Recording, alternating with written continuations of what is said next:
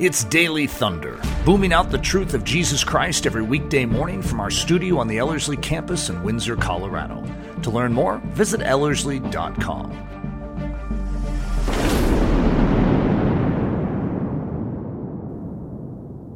Hi, welcome to the Wednesday edition of Daily Thunder. I'm Leslie Ludy, and I'm excited to dive into part 2 of our Godly Discernment series. This week, we're going to be talking specifically about how to replace lies with truth.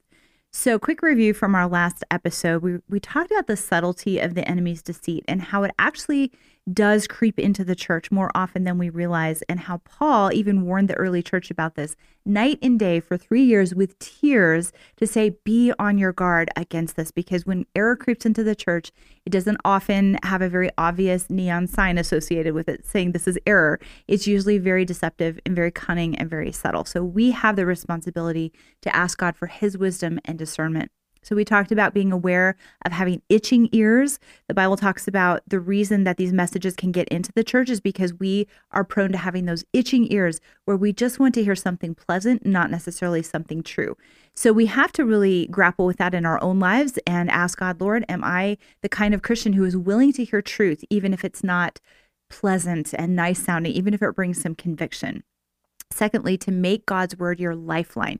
Don't treat the Bible as kind of a secondary resource or kind of something that you turn to only when you really have to. Make it the lamp to your feet and the light to your path. Now, getting into some more practical ways to build godly discernment into our lives, the third principle I want to share with you is to embrace what I call the old paths of Christianity. And what I mean by that is avoiding that consumer mentality that has crept into our modern thinking. When you look back at historic Christianity and the great biographies of Christian men and women that we look up to, and just the Christian heroes throughout scripture and throughout history, you do not see them being driven to have their whims catered to. They were all about the glory of God, and that's what makes their lives and testimonies so powerful. And that's what my desire is, that I wouldn't just fall into this trap of saying, I want everything to cater to me. In our Western culture, that's just what we're used to. We want everything to be, feed into our desires. And it's kind of like we go church shopping and it's like, well, I want this kind of music and this kind of preaching and this kind of small group. And it has to look this way and be that way, as opposed to, I want to glorify God. I want to gather together with other believers and lift high the name of Jesus. And it's not about just my whims and my wants. And I think a lot of times Christian leaders and publishers are really scrambling to try to keep their customers happy. Unfortunately, that's oftentimes the way that they approach it. And we talked last episode about how the Christian books and music that are feeding into the church are oftentimes coming out of the industry. It's not necessarily a ministry. It's a ministry. It's a money-making industry. And so therefore, those who are in charge of that industry often are thinking, okay, how do we give our customers what they want? How do we keep them happy? How do we keep them coming back for more?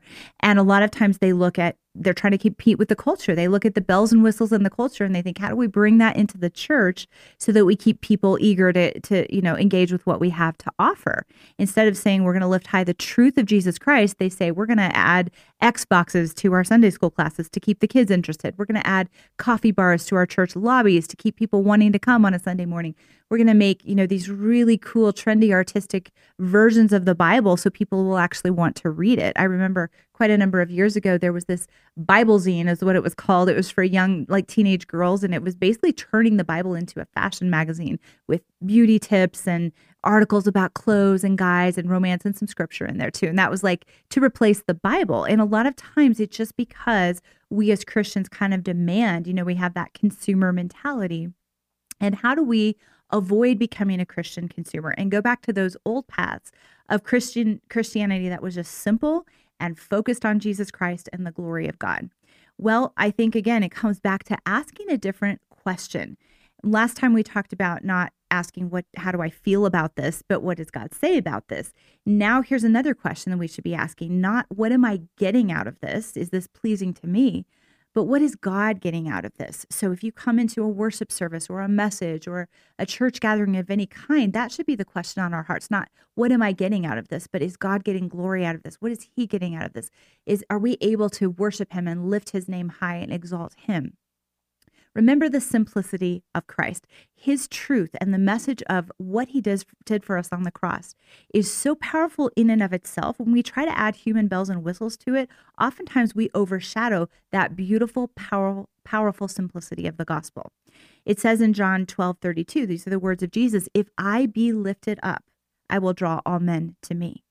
And that is true not only symbolically for Jesus being lifted up on the cross, but also in general. When he and his truth are lifted up, people are naturally drawn. There's an amazing story from Christian history about an evangelist named R.A. Torrey who went to England, I think it was in the early 1900s, and he felt called to lead these revival meetings there in the city. And he booked the Royal Albert Hall, which was the biggest venue at the time that you could book. And he booked it for an entire month. And so all of these newspaper people were asking him, how do you expect to fill the Royal Albert Hall with simply just a gospel message for a solid month? Because even the most popular circus performers and opera singers and whatever was popular at that time cannot fill the Royal Albert Hall for more than a couple of days. And he said, this was the verse that he went back to. Jesus said, "If I am lifted up, I will draw all men to me." So all they did was they simply prayed that God would draw people, and they got up on that stage and they just preached the gospel without bells and whistles. A lot of Christians had come to R.A. Torrey before these meetings started and said, why don't you add an opera singer? Why don't you add a circus act? Why don't you add something to attract people? And he said, no, the cross of Jesus Christ is going to be the attraction. Well, what happened as a result of taking that stand, stripping away all the human, bells and whistles and smoke and lights and just lifting high the name of Jesus? Actually, what happened stunned everybody, including, the secular media and the church, because people packed the Royal Albert Hall night after night.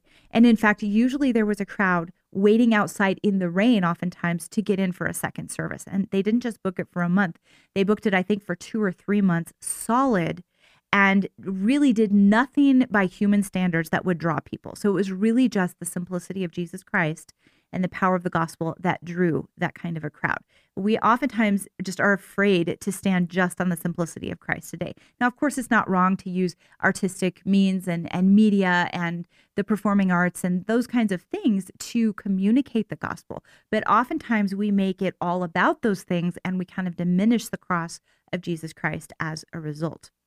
I think it can be really helpful to study the lives of Christian men and women throughout history who walked those old paths of the simple, uncomplicated, powerful Christianity that has always changed the world. So people like Hudson Taylor, George Mueller, D.L. Moody, R.A. Torrey that I've just mentioned, C.T. Studd, Jim Elliot, Catherine Booth, Elizabeth Fry, Amy Carmichael, Esther On Kim, Corrie ten Boom, Gladys Aylward. There are many more.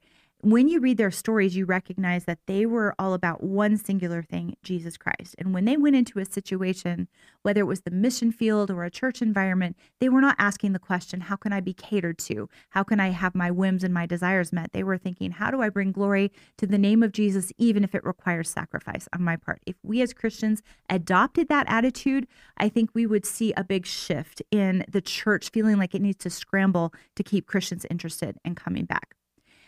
And the fourth principle to build godly discernment into our lives is to remember what it all boils down to, and that is Jesus Christ and him crucified. So we've already been talking about, if I be lifted up, I will draw all men to me.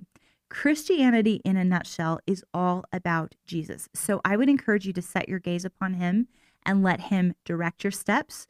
Let him fix your gaze upon him instead of the bells and the whistles of this world. It really boils down to a simple mentality that says I'm going to reject messages that lead me away from Jesus, and I'm going to embrace messages that lead me into a deeper relationship with him, a fuller surrender to him. Jude 1:20 says, "To him who is able to keep you from stumbling and to present you faultless before the presence of his glory with exceeding joy." I love that scripture because it really reminds us that it is God who keeps us from stumbling and equips us to shine as lights in the midst of a perverse and crooked generation. So if we keep our eyes on Jesus, he will keep us from stumbling. And that's very comforting when we're taking an up close and personal look at the error that so often creeps into the church. I want to take a quick look just for a minute at some of the trendy messages that have crept into modern Christianity and just quickly contrast them with the truth of the Word of God. And just to show you, just to give you an example that if you know the Word of God and you are lifting high the name of Jesus in your life, you'll be so much quicker to recognize the subtle errors that creep into a lot of the trendy messages that hit the church today.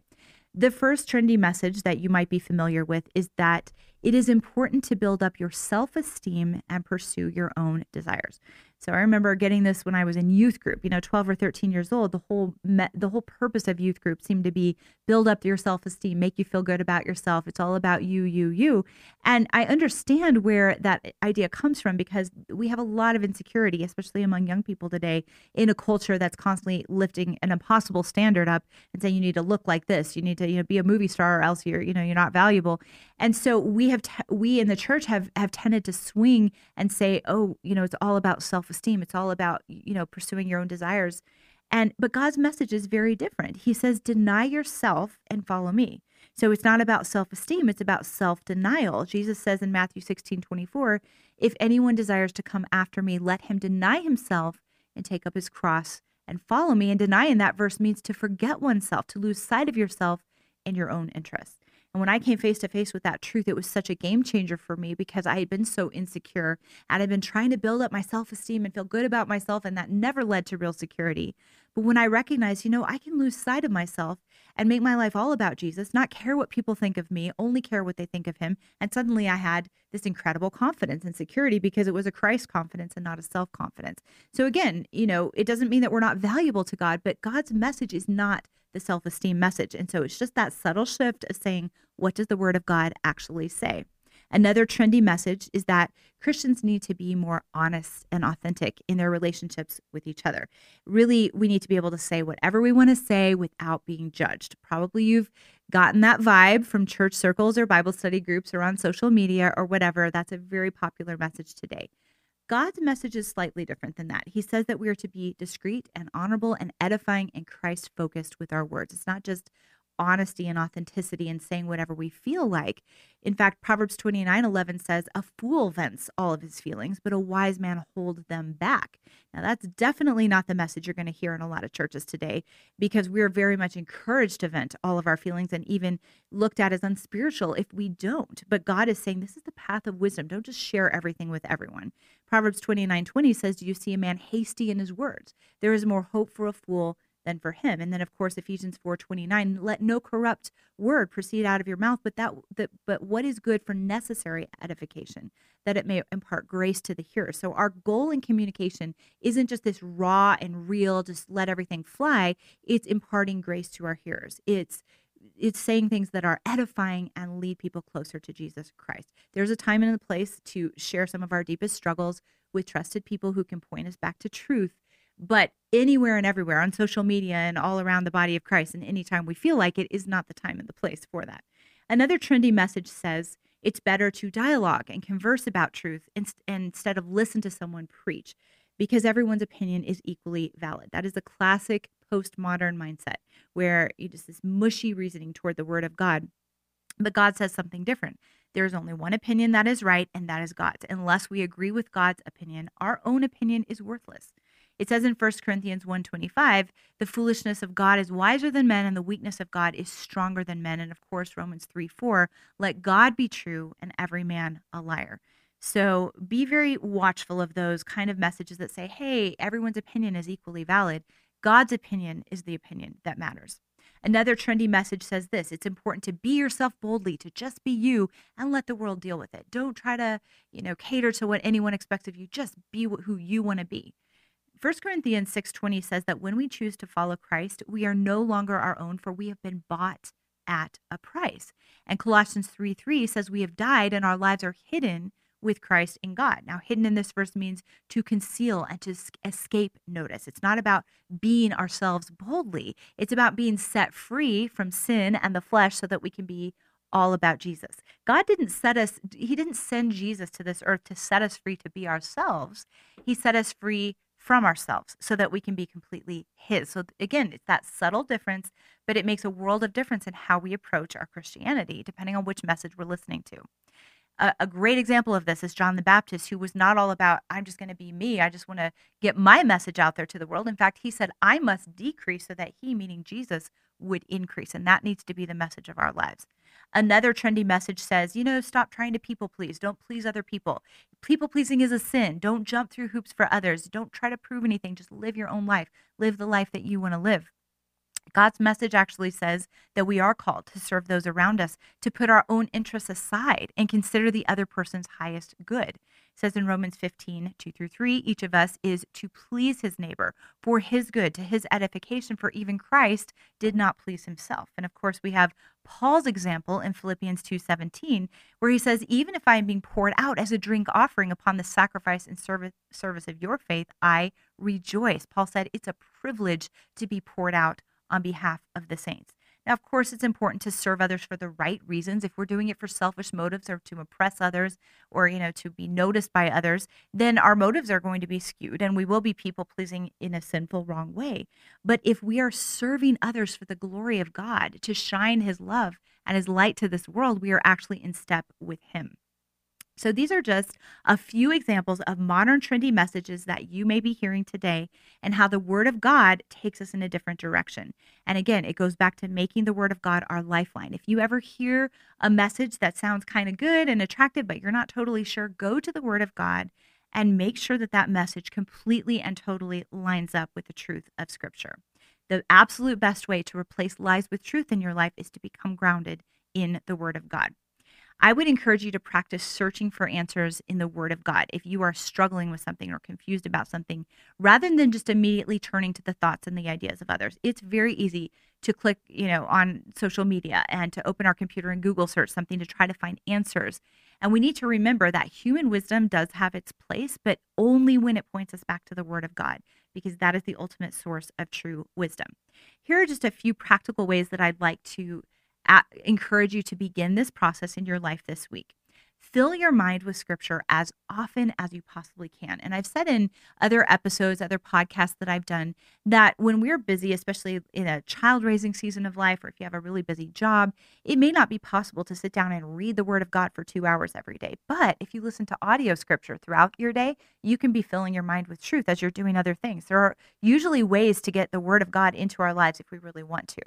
Commit key scriptures to memory. So if you have scriptures that God has really impressed upon your heart, memorize them, because the more scripture that you have hidden in your heart, the quicker you'll recognize lies and deception and be able to replace those lies with truth. If you think about Jesus, when he was tempted by Satan in the wilderness, he had truth hidden in his heart. So every time the enemy came at him with a lie, he was able to say, "It is written," and immediately combat that with truth. I would also encourage you to learn how to dig deeper into the Word of God. Understand inductive Bible study. Don't just take, the surface of what you're reading, but go deep into the meaning of the words and the context and, the Greek definition, and really understand what's being said in each verse that you're reading.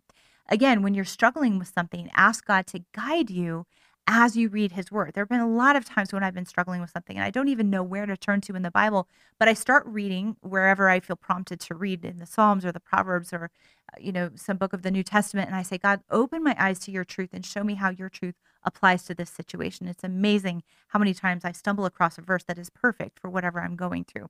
I would also encourage you to read stories of the great Christians in history and especially notice how they applied scripture to their problems. That's probably one of the things I admire most about the list of men and women that I mentioned earlier. Whenever they struggled with anything, they went to scripture and they applied scripture to their problems. And we would do so well to follow their example rather than Google search to solve our problems. Don't entertain notions or ideas or messages that disagree with God's word. It does not matter how artistic or new and trendy or exciting or pleasant they might sound. If they don't agree with God's word, they don't belong in our lives. Corrie ten Boom talks about going into the concentration camp, Ravensbrück, one of the most hellish places on earth at the time. And she said to God, if we are able to bring our Bible into this place, I know that we can survive even hell itself. And God miraculously allowed her to get her Bible in there. And that was what carried she and her sister through the darkest time of their life. So don't leave God's word in the background. We have the privilege of going to the word of God for anything and everything that we need. And when we do, our feet will be planted on solid ground and we'll be building our lives around true wisdom. God bless. A lot of us have doctrines, but they're not tied together because we lack a global understanding of Scripture. We lack a global understanding of how to rightly apply it. The kingdom of heaven is based on facts. truth. Jesus Christ himself is the truth. And when you get him right, and you know how to rightly appropriate it in your life, and you get those tools, then suddenly Christianity begins to shine. It lifts off the page, it functions, it lives. If you have a passion along these lines and you would desire a season just set apart, able to focus on the person of Jesus, I'd love you to consider being a part of a semester here at Ellerslie. Daily Thunder is a listener-supported production of Ellerslie Discipleship Training. At Ellerslie, we are laboring to rouse the Church of Jesus Christ out of its lethargy and build brave-hearted Christians for such a time as this. Daily Thunder is streamed daily, Monday through Friday, from our studio in Windsor, Colorado. And our weekend church service is delivered live and streamed at 9 a.m. on Sunday mornings. Join us at live.ellerslie.com. Note that our live weekday in-person version of Daily Thunder is scheduled to resume this upcoming June in conjunction with our training season. Learn more at ellerslie.com. Thanks for listening.